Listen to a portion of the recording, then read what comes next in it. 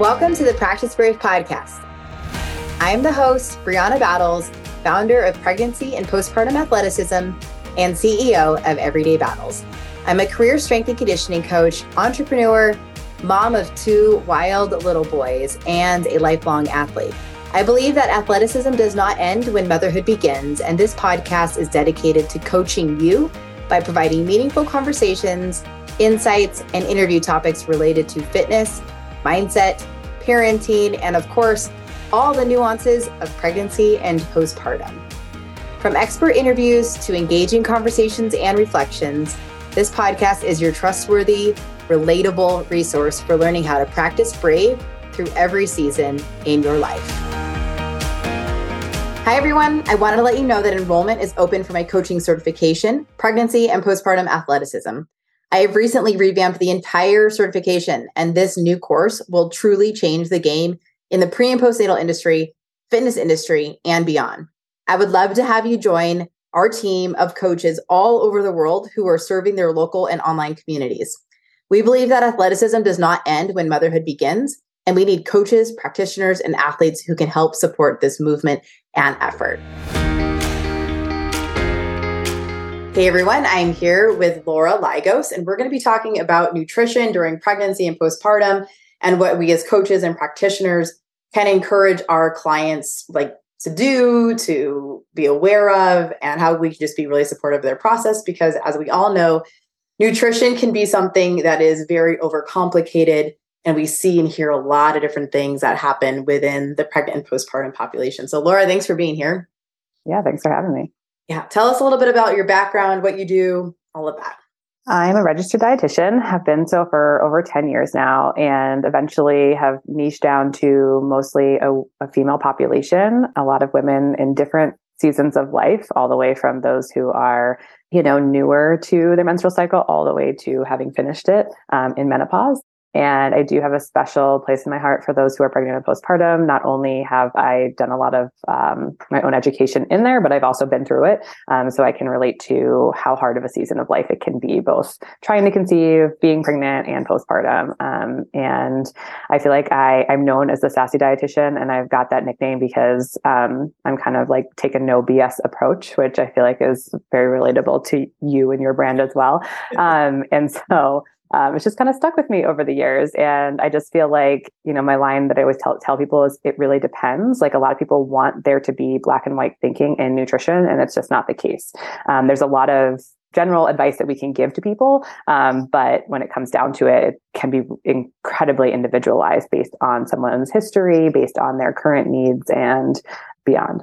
Yeah, absolutely. And I feel like pregnancy can oftentimes be this significant change in sort of bringing out the things that maybe were serving us before and no longer serving us now, or some of our bad habits, some of our eating tendencies that are maybe not supportive of our future selves and of our baby. All of these things are exposed during pregnancy, especially when working with female athletes who maybe kind of live at a deficit or carry a really low body fat percentage, or maybe are hyper aware of their body image, their aesthetics, and all of that. And then pregnancy, boom, exposes everything.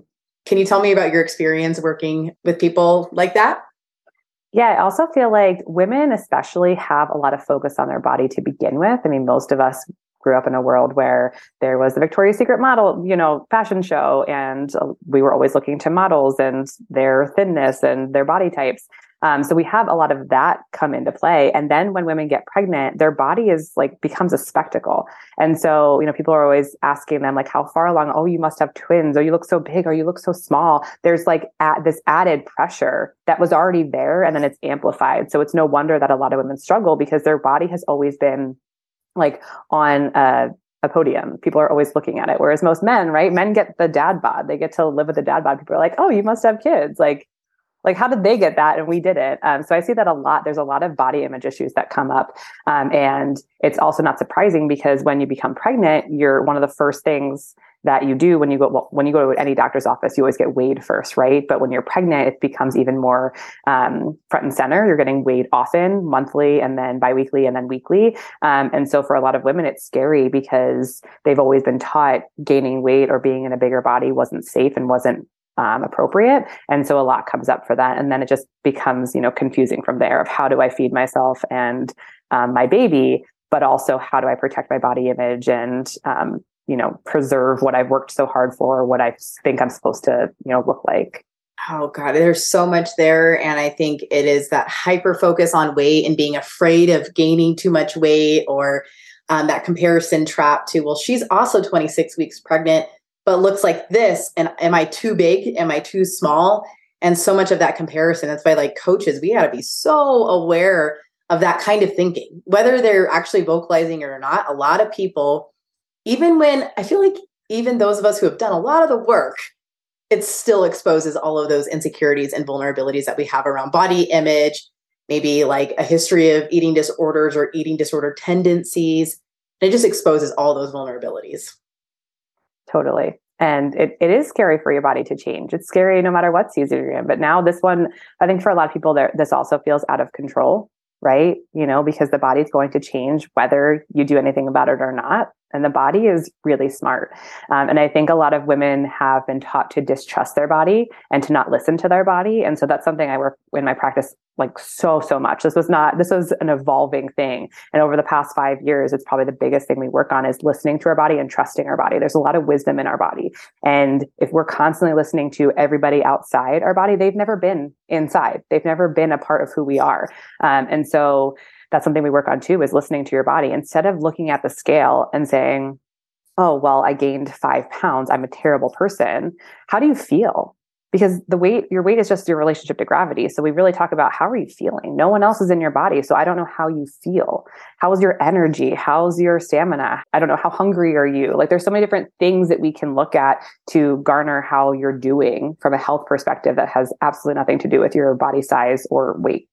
Right. Absolutely. And I want to kind of play off one of the things you said, because there's a lot of people who experience like aversions, or they have like really significant cravings during pregnancy, especially like in the first trimester. Can you shed some light on that and maybe what's happening there and how to honor both of those ends of the spectrum?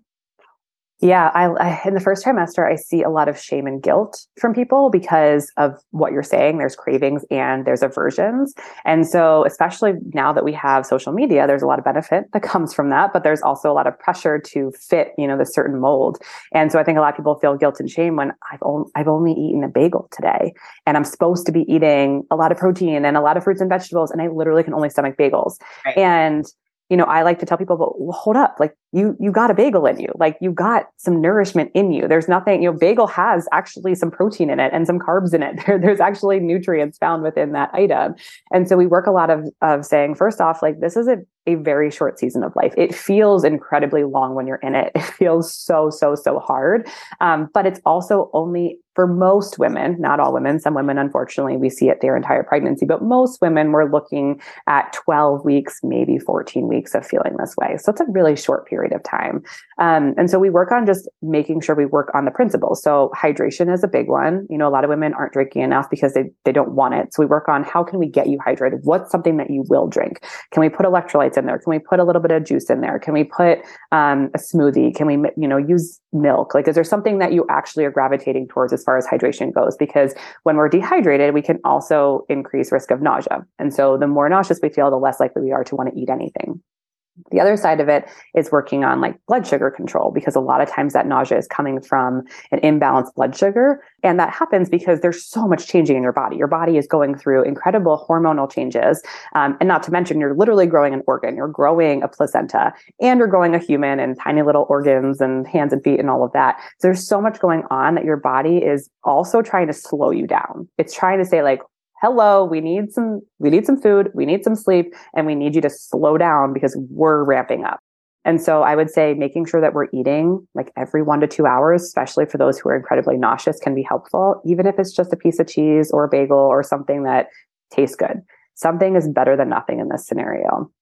And so those are like the two major things, hydration and blood sugar balance, in order to support that. And then on the same token, like taking out the shame and the judgment. There's no winning the first trimester. There's no perfect pregnancy. There's no like, oh, here you get a gold star because you ate all your fruits and vegetables. I can tell you, I know people who are pretty well known in the nutrition space, and they are, probably what people would say, like, have the perfect diet. I use quotations because there's no such thing. And even they were eating bagels and crackers and cookies and whatever they could stomach in the first trimester. So I think there's a lot of intuition in your body to say, I just need quick carbs. I need quick food, and I need you to not judge me. I need you to literally put any food in me that we can tolerate within reason. Right. Yeah. I remember back during my first pregnancy, I was like very much of like the paleo life prior to getting pregnant. And then when I got pregnant with Cade, I just like wanted cereal. Like I wanted cereal so freaking bad that I remember like pulling over, going into the grocery store and like buying cereal and going home and like binging it. And I was like, what the hell was that? Like I felt it was an out of body experience, but I think it was like such a history of like really restricting certain foods. And then pregnancy was like, oh yeah, you're going to crave all of these things. And there was just like really intense craving. So what's happening with that?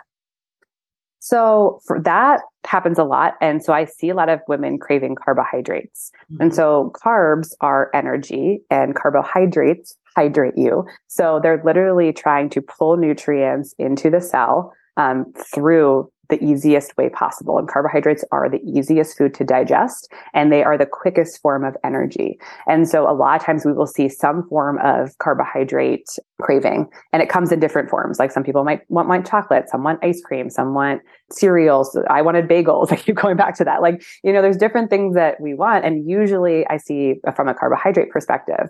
It's also interesting too, because a lot of people will say, well, I don't want like vegetables, that they sound gross.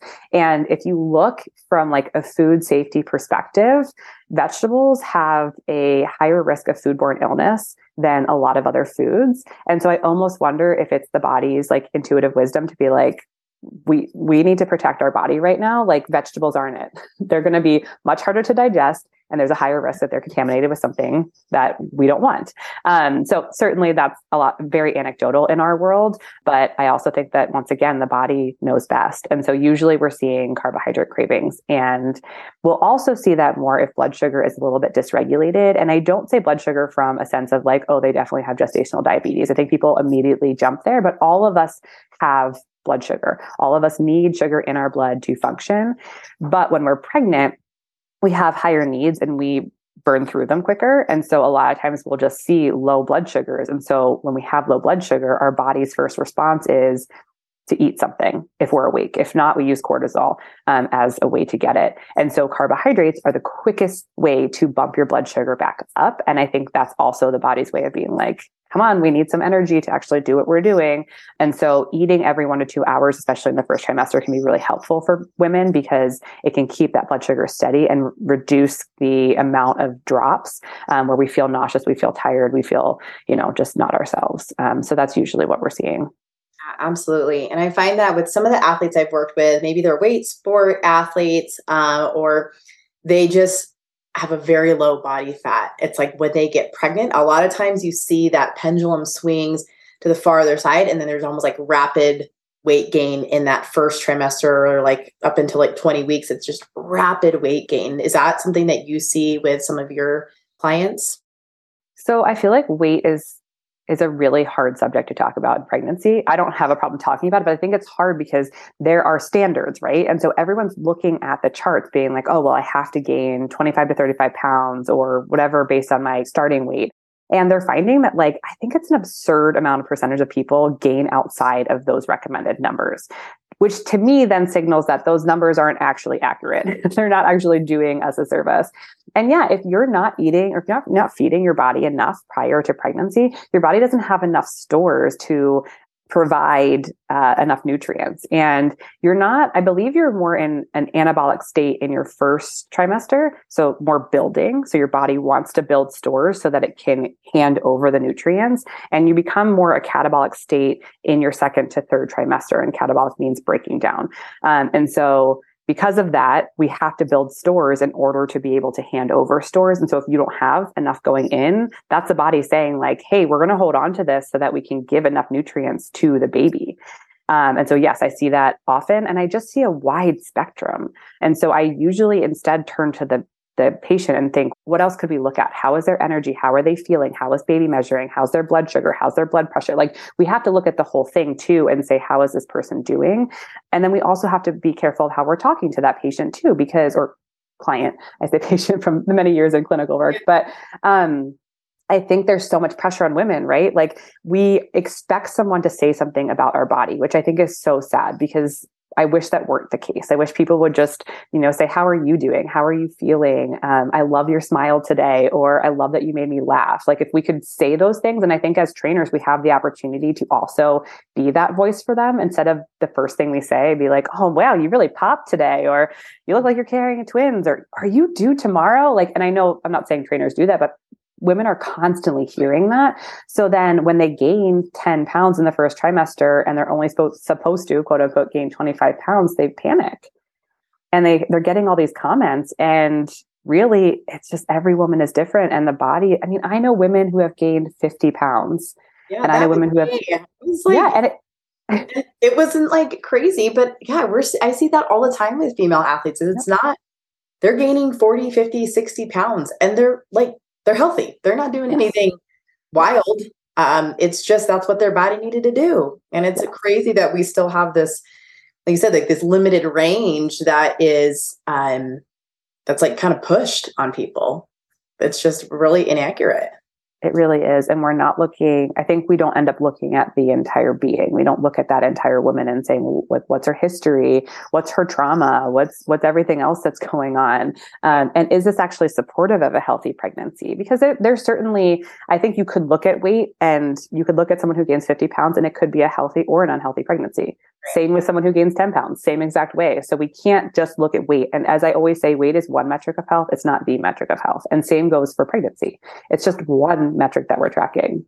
Right. And like, my sister was recently pregnant, and like, I remember her doctor had told her, like, I'm just concerned you're gaining too much weight. I'm like, my sister is like a lean CrossFitter, very diligent human, like very rigid in her, she's just like athlete brain, right? Like, you cannot tell her that she's gaining too much weight. It's insanity. And I was so mad. But then that planted a seed in her head where she was like, I need to really monitor what I'm consuming. And I'm like, that's just not right. I hate that this is still a narrative, and that it's fueling so many other issues for women, whether they're an athlete or not. Just that fear of gaining too much weight. Oh, I don't know. That messaging is just really hard.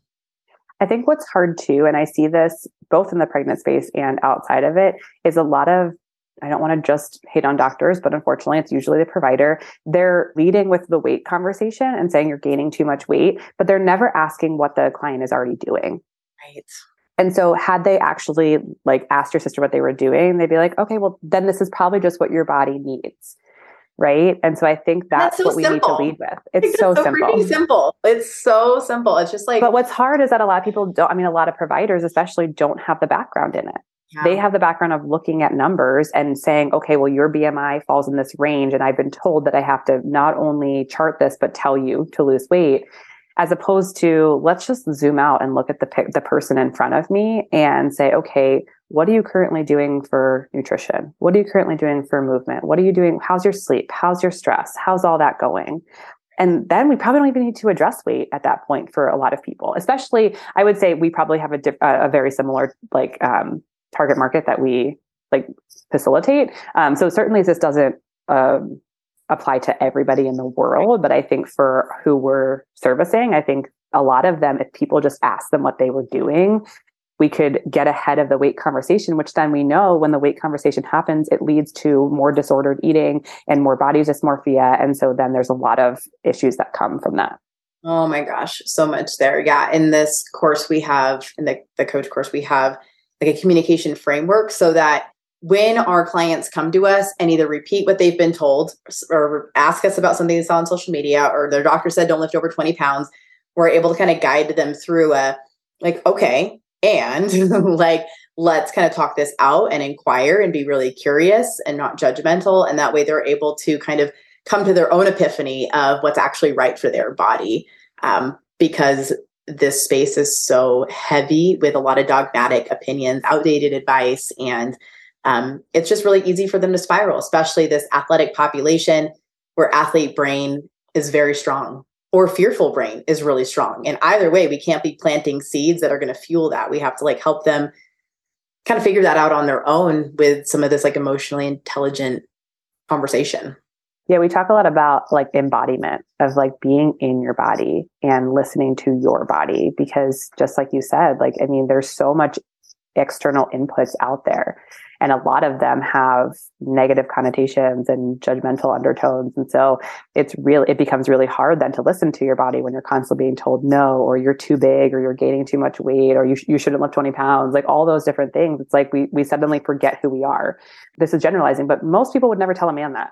But we would tell a woman that. And so that's why women, I mean, they've literally, since the day they've been born, before they were born, have been taught not to trust themselves. And so definitely hate that, and working to get ahead of that for a lot of my clients. Yeah, absolutely. Changing the narrative around that for sure.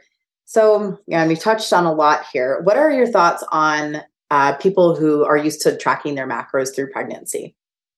So I think with anything, it depends. I think that what I've seen for those who like tracking macros and it's not a disordered behavior, it's not obsessive, is that usually it falls by the wayside in the first trimester.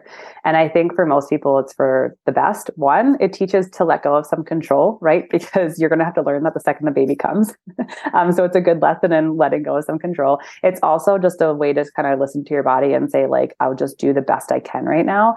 I think it's a great tool for those who tend to undereat. I think it can be really helpful to make sure that they're eating enough. It can also be a nice confidence boost too, because I think some people just, especially if they are gaining weight and it feels uncomfortable, it can be a nice way to make sure that, hey, I am eating enough for my body. And if it needs to gain weight, that's what it needs to do right now.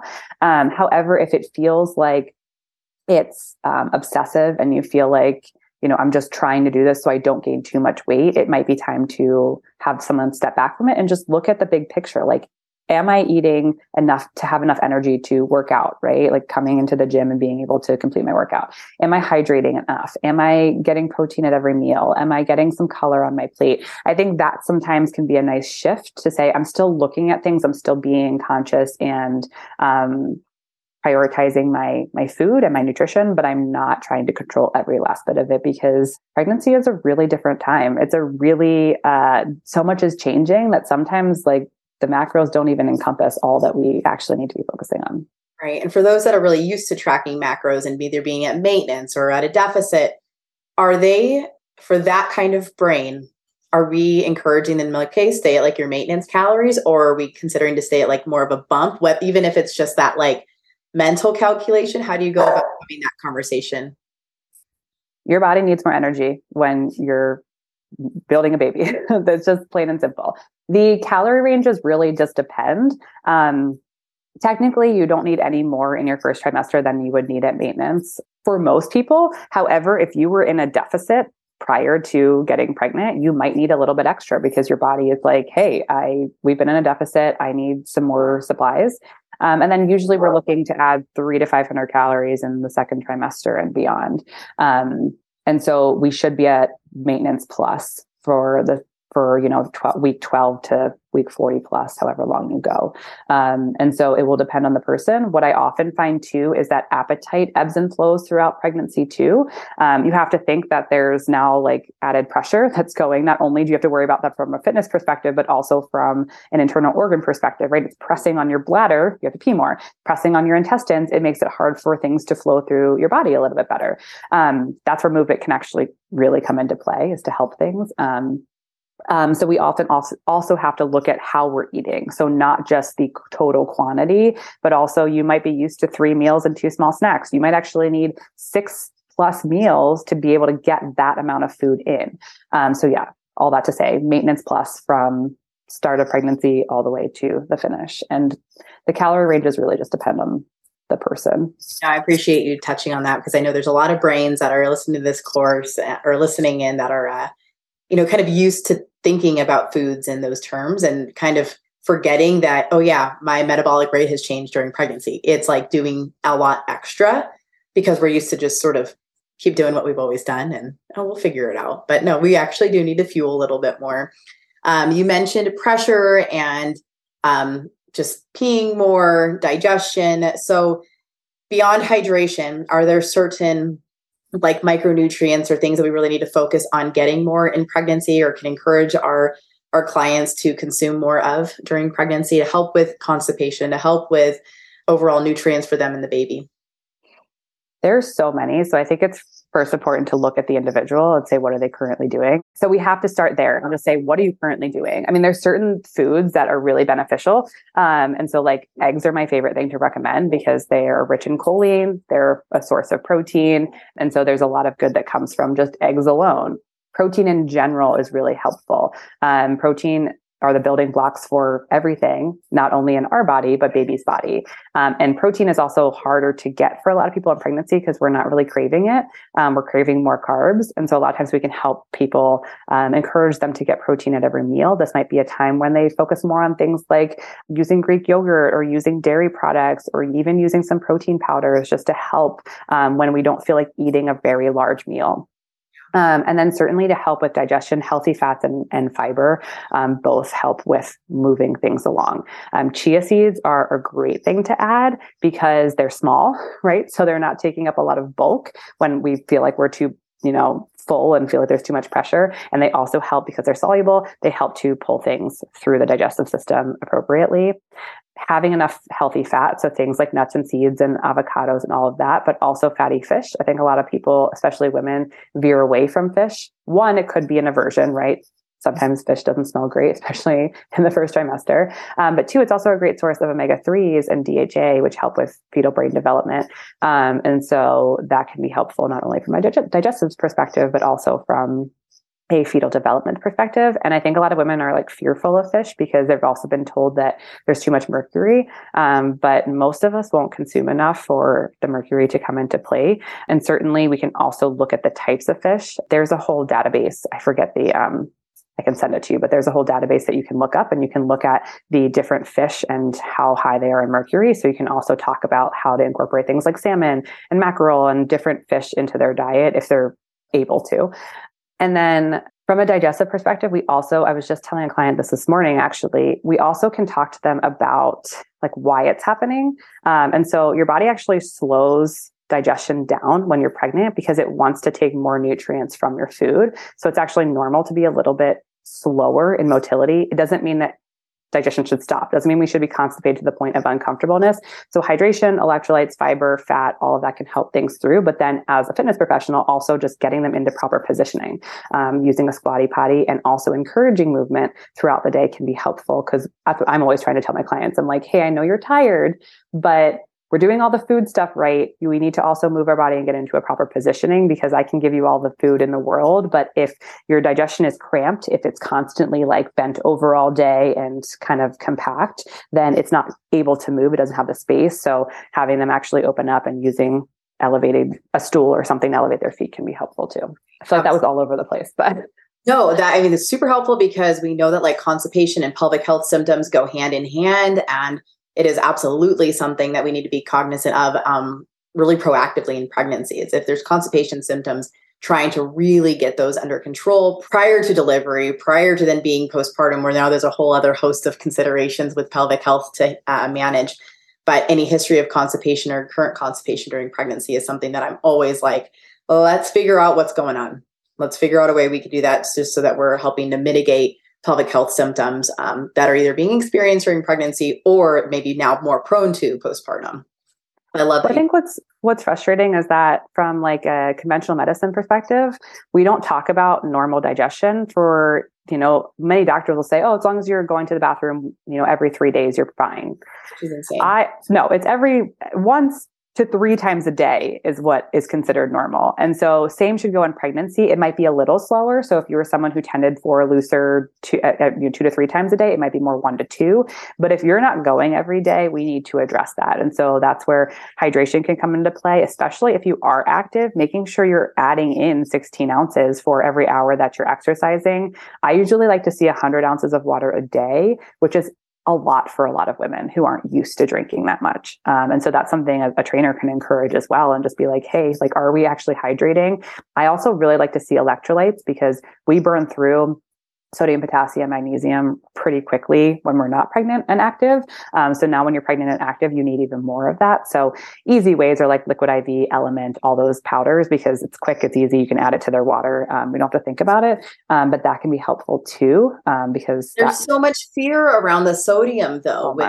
So can you touch on that? I was like, I don't know, like sort of related to our conversation, but I feel like it's very complimentary because pregnant clients are like, I don't want to feel even more swollen because of the sodium. And postpartum is, oh no, now my scale is going to be up because I have a lot of sodium in me. But like, can you just, I don't know, address that a bit? Sodium is incredibly important for so many different reasons. And it can help actually with digestion. And so I think where the fear came from sodium was that we ended up in the like 90s and 2000s having more processed food in our diet. So more like frozen meals and, because women were in the workplace. So women didn't have a lot of time to be at home cooking meals. And certainly we could talk about why that's like an issue, so many reasons, but that's really where it came from, right? So our food quality went down and sodium went up because we had to preserve the food accordingly, right? That's how we allow it to be shelf stable for an incredibly long period of time. But sodium is not bad. And when we did that, we also took out a lot of potassium, and potassium comes in fruits and vegetables. And so most of us stopped eating a lot of fruits and vegetables as well. And we want a balance of the two. I think we want like a 3-to-1 or a 4-to-1 ratio of potassium to sodium. And most people are nowhere close. So we want to look at that and say, okay, as long as we are getting enough potassium, it should balance out that sodium. And so if you are worried about the amount of sodium, which you do need, and when you're sweating it out, peeing it out, pooping it out, like you're getting rid of it all the time, we want to make sure that we're replacing it, and we're also replacing potassium. So fruits and vegetables are the best way to get it. For some women, it's harder. So you can use things like coconut water or these electrolyte replacements. And so it's finding that balance. But sodium is not the devil. Like we had fats that were demonized, carbs, now sodium's being demonized. But if you're an active female, you need probably extra sodium. If you're sweating, like you're getting rid of so much of it. And that actually can then lead to more puffiness and more bloating, and actually bringing more sodium and potassium into the cell allows your body to be hydrated appropriately internally as opposed to externally. And it's so crazy because I know I've had like clients who are like, well, I took like an Element or like you said, Liquid IV, and I put that into my Fitness Pal and it just skyrocketed my sodium. And they're like, that's okay. Honestly, the recommendations are too low for a healthy individual. I think the recommendations is like 2,300 milligrams, something like that. And I think we could do like 3,000 to 4,000 milligrams a day and be completely fine, if not healthier, because our body needs that. And salt's been around forever. We've used salt in cooking forever. And here's the thing. I remember I used to work in the hospital, and doctors would put the patients on low sodium diets, and I would go to my clients' or patient's room, and they're like, oh, I can't have any sodium. And they had milk on their tray, which there's sodium in dairy. They had fruits and vegetables on their tray. There's naturally occurring sodium and all of that. And I was like, it's not no sodium. And I had to explain. They're like, well, I can't eat anything. And I was like, no, like we can eat sodium. And for those who need to restrict sodium, it's usually because we have chronic kidney disease or chronic heart disease or heart failure. And so for those, we do have to be a little bit more protective of how much we're eating. But for a pregnant woman who is in generally good health, we probably need more sodium, potassium than we even realize. And I would recommend that women do at least one of those packets a day, if not 2, depending on activity level and how much they're sweating and et cetera. Right. And I know we're going to get to this, but like, especially with breastfeeding as well, for like the hydration needs. Yes.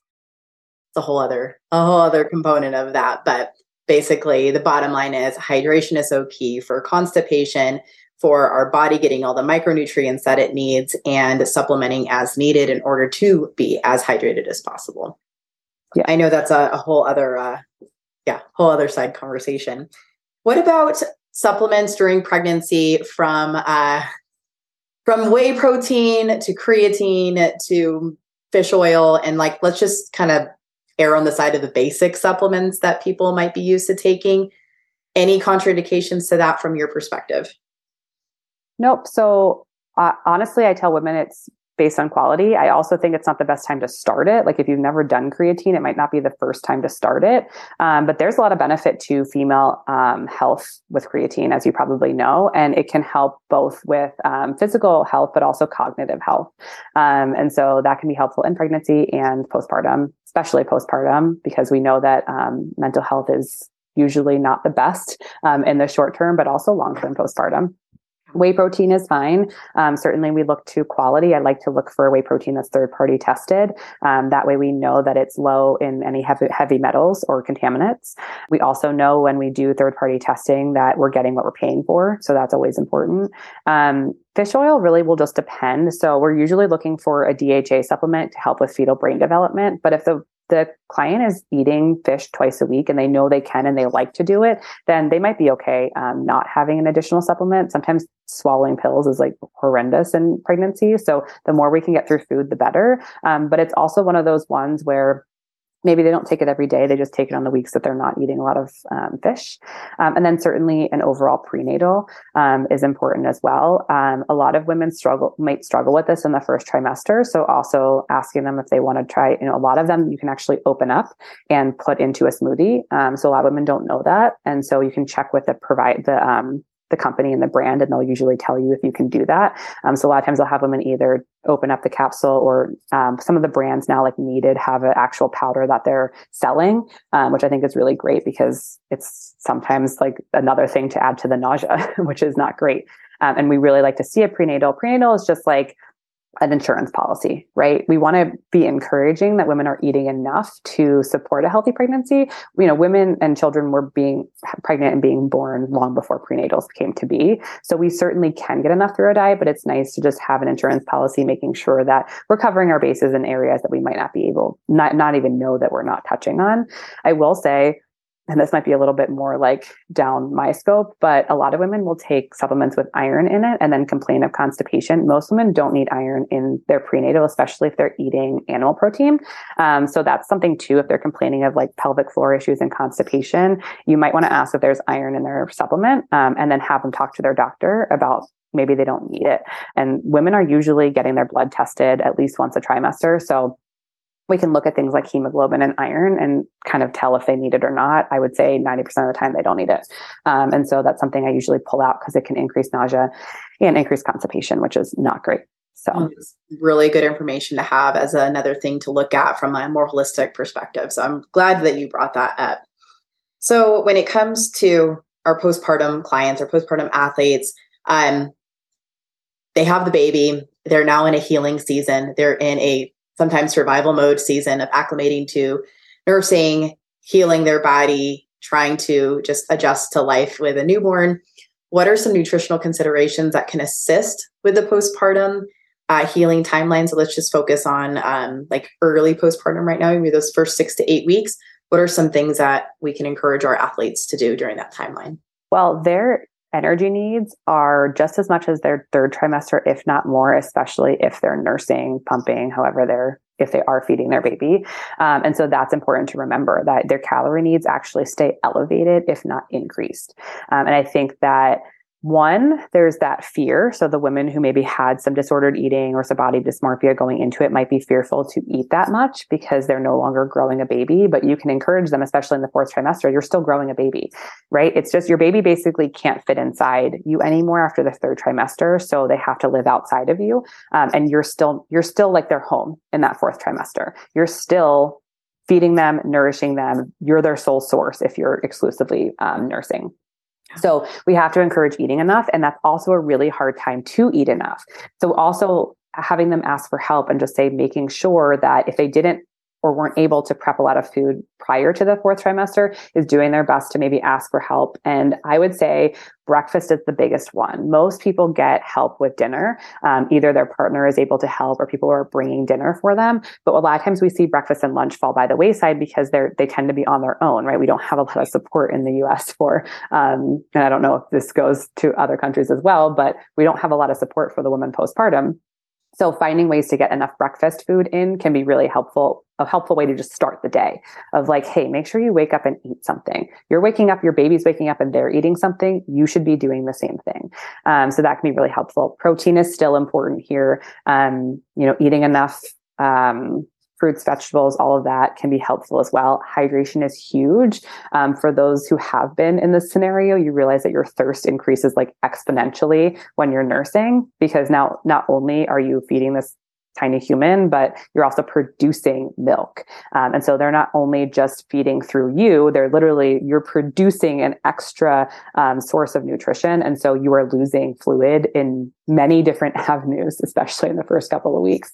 And so hydration is key. And I highly recommend, going back to that electrolyte talk, doing at least one packet, if not more, a day of something like Liquid IV or Element or whatever you can, there's so many different brands out there, whatever the person likes, can be really helpful to maintain hydration and also help with milk supply. And then I think those are the major ones that I would think about postpartum. Like, this is not a time for a deficit. And that's so hard. It's so hard for people to wrap their head around. So but I want to start to lose weight. I don't want to eat too much. And it's and if you're not, other things will suffer. Your healing will suffer. Your nursing will suffer. Other things will suffer if you are not fueling your body. But it is so hard to have these conversations with athletes, at least that I've worked with, from all levels, from my Olympians to my moms that were coming to my class just a couple days a week. It was still this fear around eating too much postpartum because they wanted to lose the weight.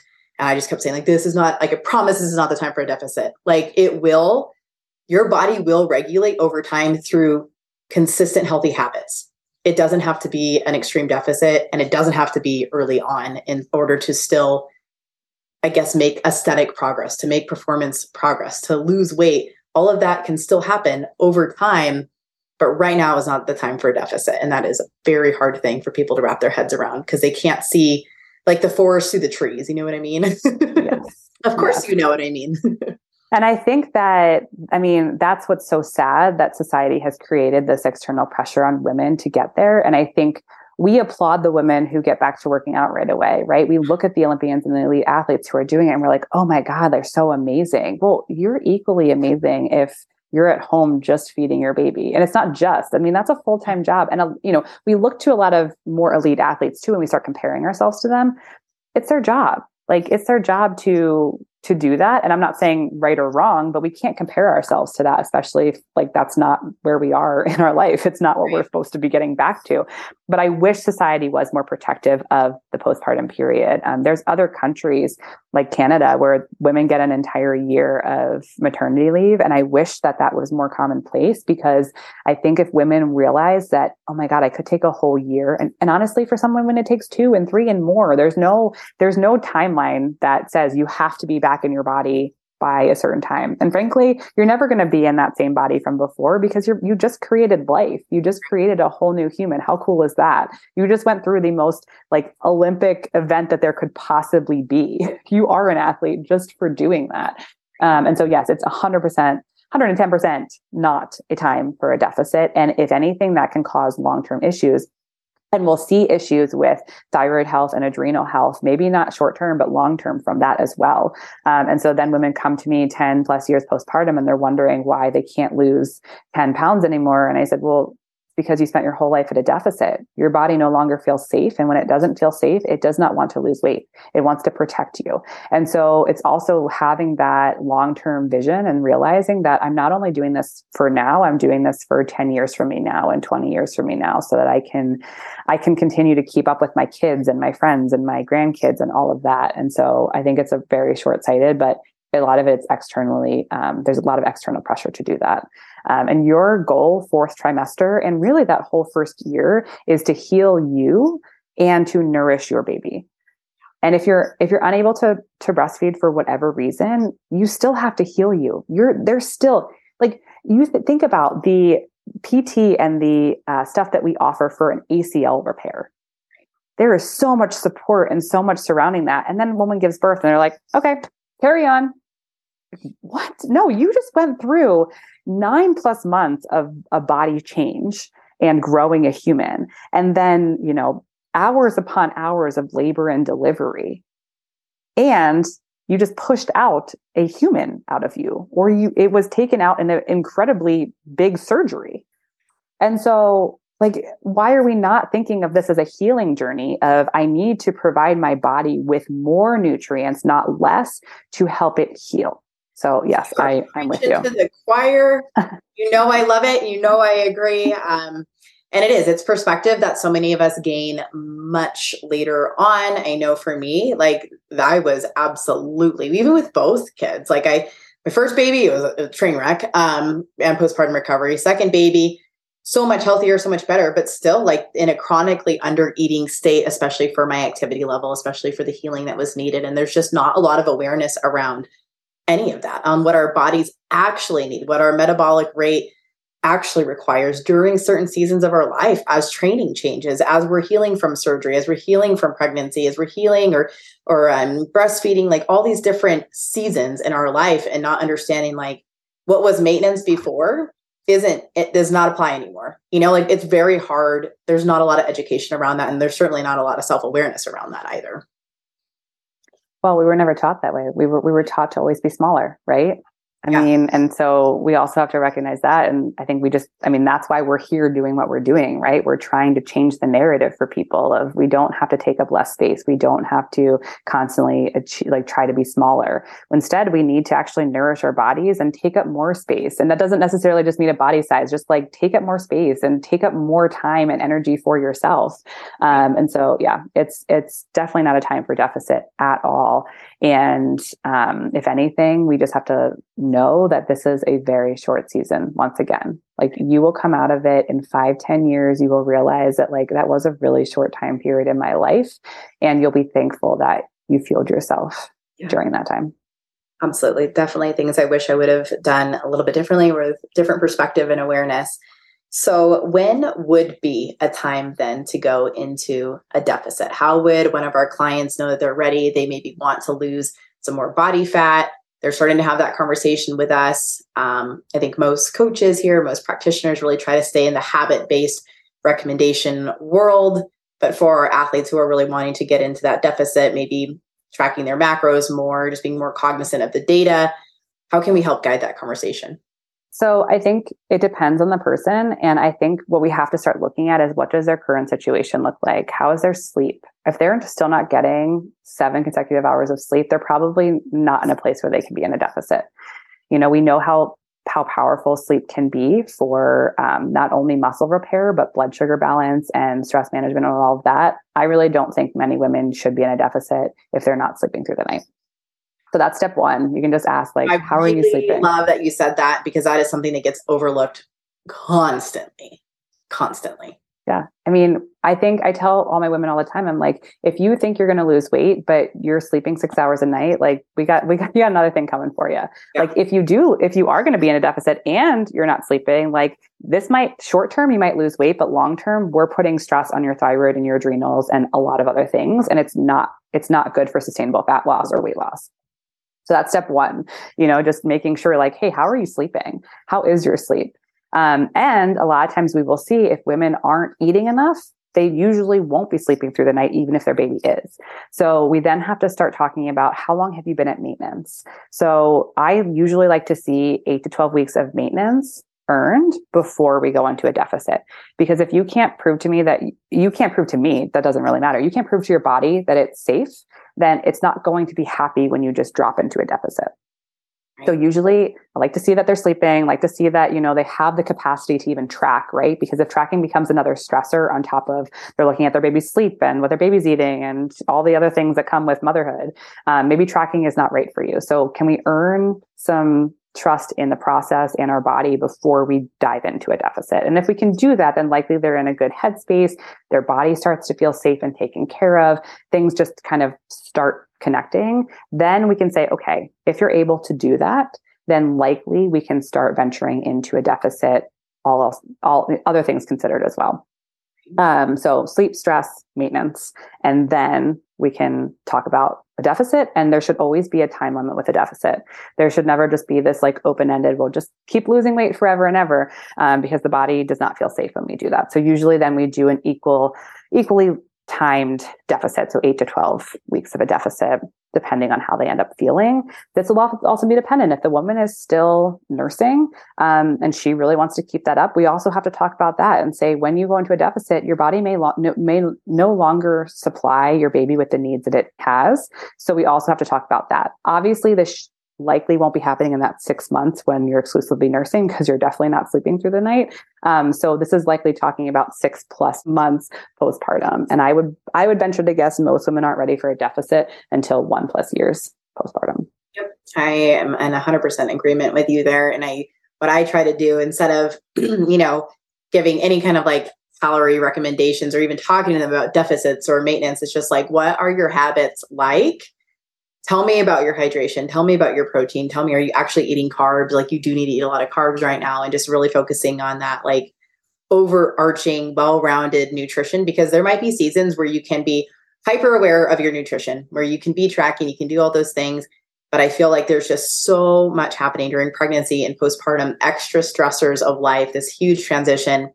Giving yourself the freedom to step away from some of that data about your body is a key like mental health consideration, because when we're so hyper focused on the metrics and the data, that's a control thing, and control can be fine. I love control, like I very much thrive off of that. But there are certain seasons where some of that has to be let go of, and then tuning into our bodies, like you've been saying this whole time. Like, this is a season to give yourself that freedom. This is a season for freedom. That's not a season for being super meticulous, because like you said, eventually, like, it's all about playing the long game, because you're not going to be in that season forever. I promise. We've both been through it. Like, yep. We'll not be in that season forever. There will be a time where you can be maybe a little bit more aware. You can have a little bit more control. You can actually pay attention to these things. But when you are in unique seasons of growing, of healing, of recovering, of fueling, we don't need to add stress to an already stressful season. Definitely. And yes, I mean, it's a great season to just listen to your body and see what it's saying.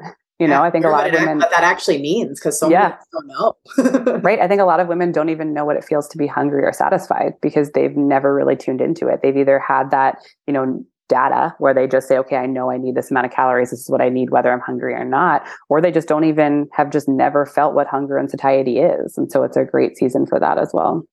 Love it. Yeah. That self-awareness is a gift, and it's a gift that will really like fuel their athleticism throughout their lifetime. If you can gain, I always say, like, what I love about pregnancy and postpartum is not actually pregnancy and postpartum. It's the fact that this is a catalyst season for this lifetime of athleticism. It's like, this is where you like really have to tune into your own stuff, really have a good like conversation and self-awareness around what was serving me before. Is it serving me now? What do I need to do differently? Not just for me anymore, but also for this baby, and how I want my quality of life to be during this season and long-term. And when you can look at it from that perspective, that changes everything. I love that. Yeah. I mean, I know we could both go off on these sermons any given time. Yes. As far as the micronutrients for fueling postpartum recovery, breastfeeding, things like that, is it pretty similar to pregnancy? Pretty similar. Yep. There is kind of more of a discussion on like vitamin D and what the needs are there. They're usually elevated if you're exclusively breastfeeding. I think it's like up to 6,400 IUs, which is a lot for most people. So ideally, you're still taking a prenatal if you're nursing. But I also have my clients who aren't nursing continue to take a prenatal too, because you could use the extra nutrients. I think it's like upwards of 30% of your minerals are given to your baby in that third trimester. So you're literally just like offloading your nutrients to them.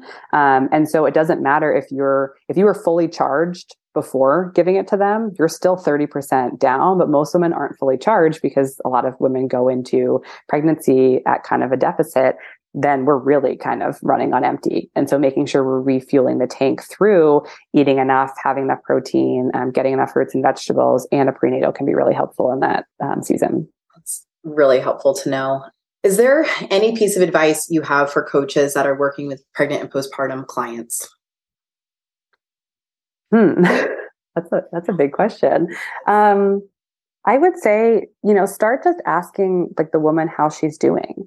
Instead of just like looking at her body and making assumptions, just ask her like, how are you feeling? How is your energy? How are you eating? Like, do you have a good appetite? Do you not? What do you feel like you need support in? I think a lot of us, we just expect people to tell us what to do. But when someone asks us, like, what do you feel like you need right now? Yeah. A lot of times you're like, what do I need? And a lot of women can tell you.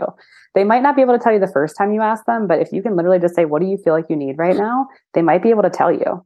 And I think that's really powerful too. And I feel like as a coach, you sometimes feel like that's a cop out. Well, I'm not doing my job, right? I'm not giving them insight, but you actually are giving them a ton of insight by having them trust themselves and having them actually listen to their body. And then it gives you insight too of like, I saw so-and-so walk in today and I thought she needed more hydration. Turns out, no, she actually like needs a rest day, or she needs to be pushed a little bit harder because she feels like she's got more energy. I mean, we don't know until we ask. So I think also just having that conversation and not making assumptions based on the fact that they're pregnant. Yeah. Oh, I love that. And then your number one piece of advice for pregnant and postpartum athletes during these seasons. Ooh. I think what I needed to hear, right? Because we usually need to hear something ourselves. I don't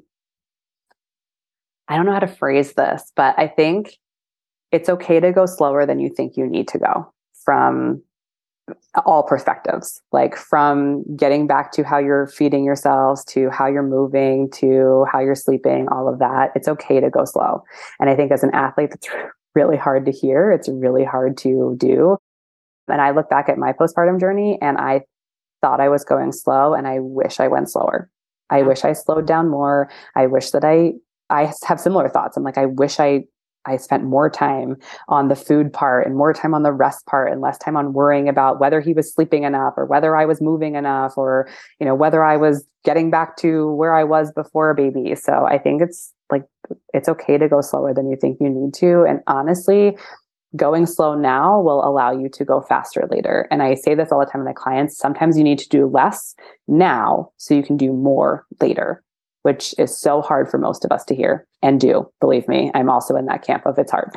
Oh, I 100% agree. It's like one of the themes of this brand is like, it's intention now for the intensity later.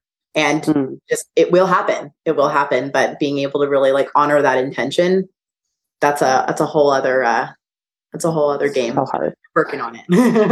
We're all working on it. We are all working on it. Oh my gosh. Well, Laura, thank you so much for coming on. This was very insightful. I know that everyone listening has already gained so much insight from this, and just really appreciate you sharing your expertise.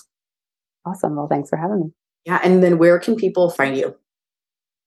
At theSassyDietitian.com or on social media as The Sassy Dietitian. You can follow me for my real motherhood journey too, because it is not as pretty as you will see on other influencer pages. Same. Well, thank you so much. Thank you so much for listening to this episode of the Practice Brave podcast. If you enjoyed the show, please leave a review and help us spread the work we are doing to improve the overall information and messaging in the fitness industry and beyond. Now, if you are pregnant and you are looking for a trustworthy exercise program to follow, I have you covered. The Pregnant Athlete Training Program is a well-rounded program for pregnancy with workouts for each week that are appropriate for your changing body. That's 36 weeks of workouts, 3 to 4 workouts each week, and tons of guidance on exercise strategy. We also have an at-home version of that program. If you are postpartum and you're looking for an exercise program to follow, the 8-week postpartum athlete training program would be a really great way to help bridge the gap between rehab and the fitness you actually want to do. From there, we have the Practice Brave Fitness program, which is an ongoing strength and conditioning program where you get new workouts each week and have a lot of guidance from myself and my co-coach, Heather Osby. This is the only way that I'm really offering ongoing coaching at this point in time. If you have ever considered becoming a certified pregnancy and postpartum athleticism coach, I would love to have you join us. Pregnancy and Postpartum Athleticism is a self-paced online certification course that will up-level your coaching skills and help connect the dots between pelvic health and long-term athletic performance, especially during pregnancy and postpartum. Become who you needed and become who your online and local community needs by becoming a certified pregnancy and postpartum athleticism coach. Thank you again for listening to the Practice Brave podcast. I appreciate you. And please help me continue spreading this messaging, this information, and this work.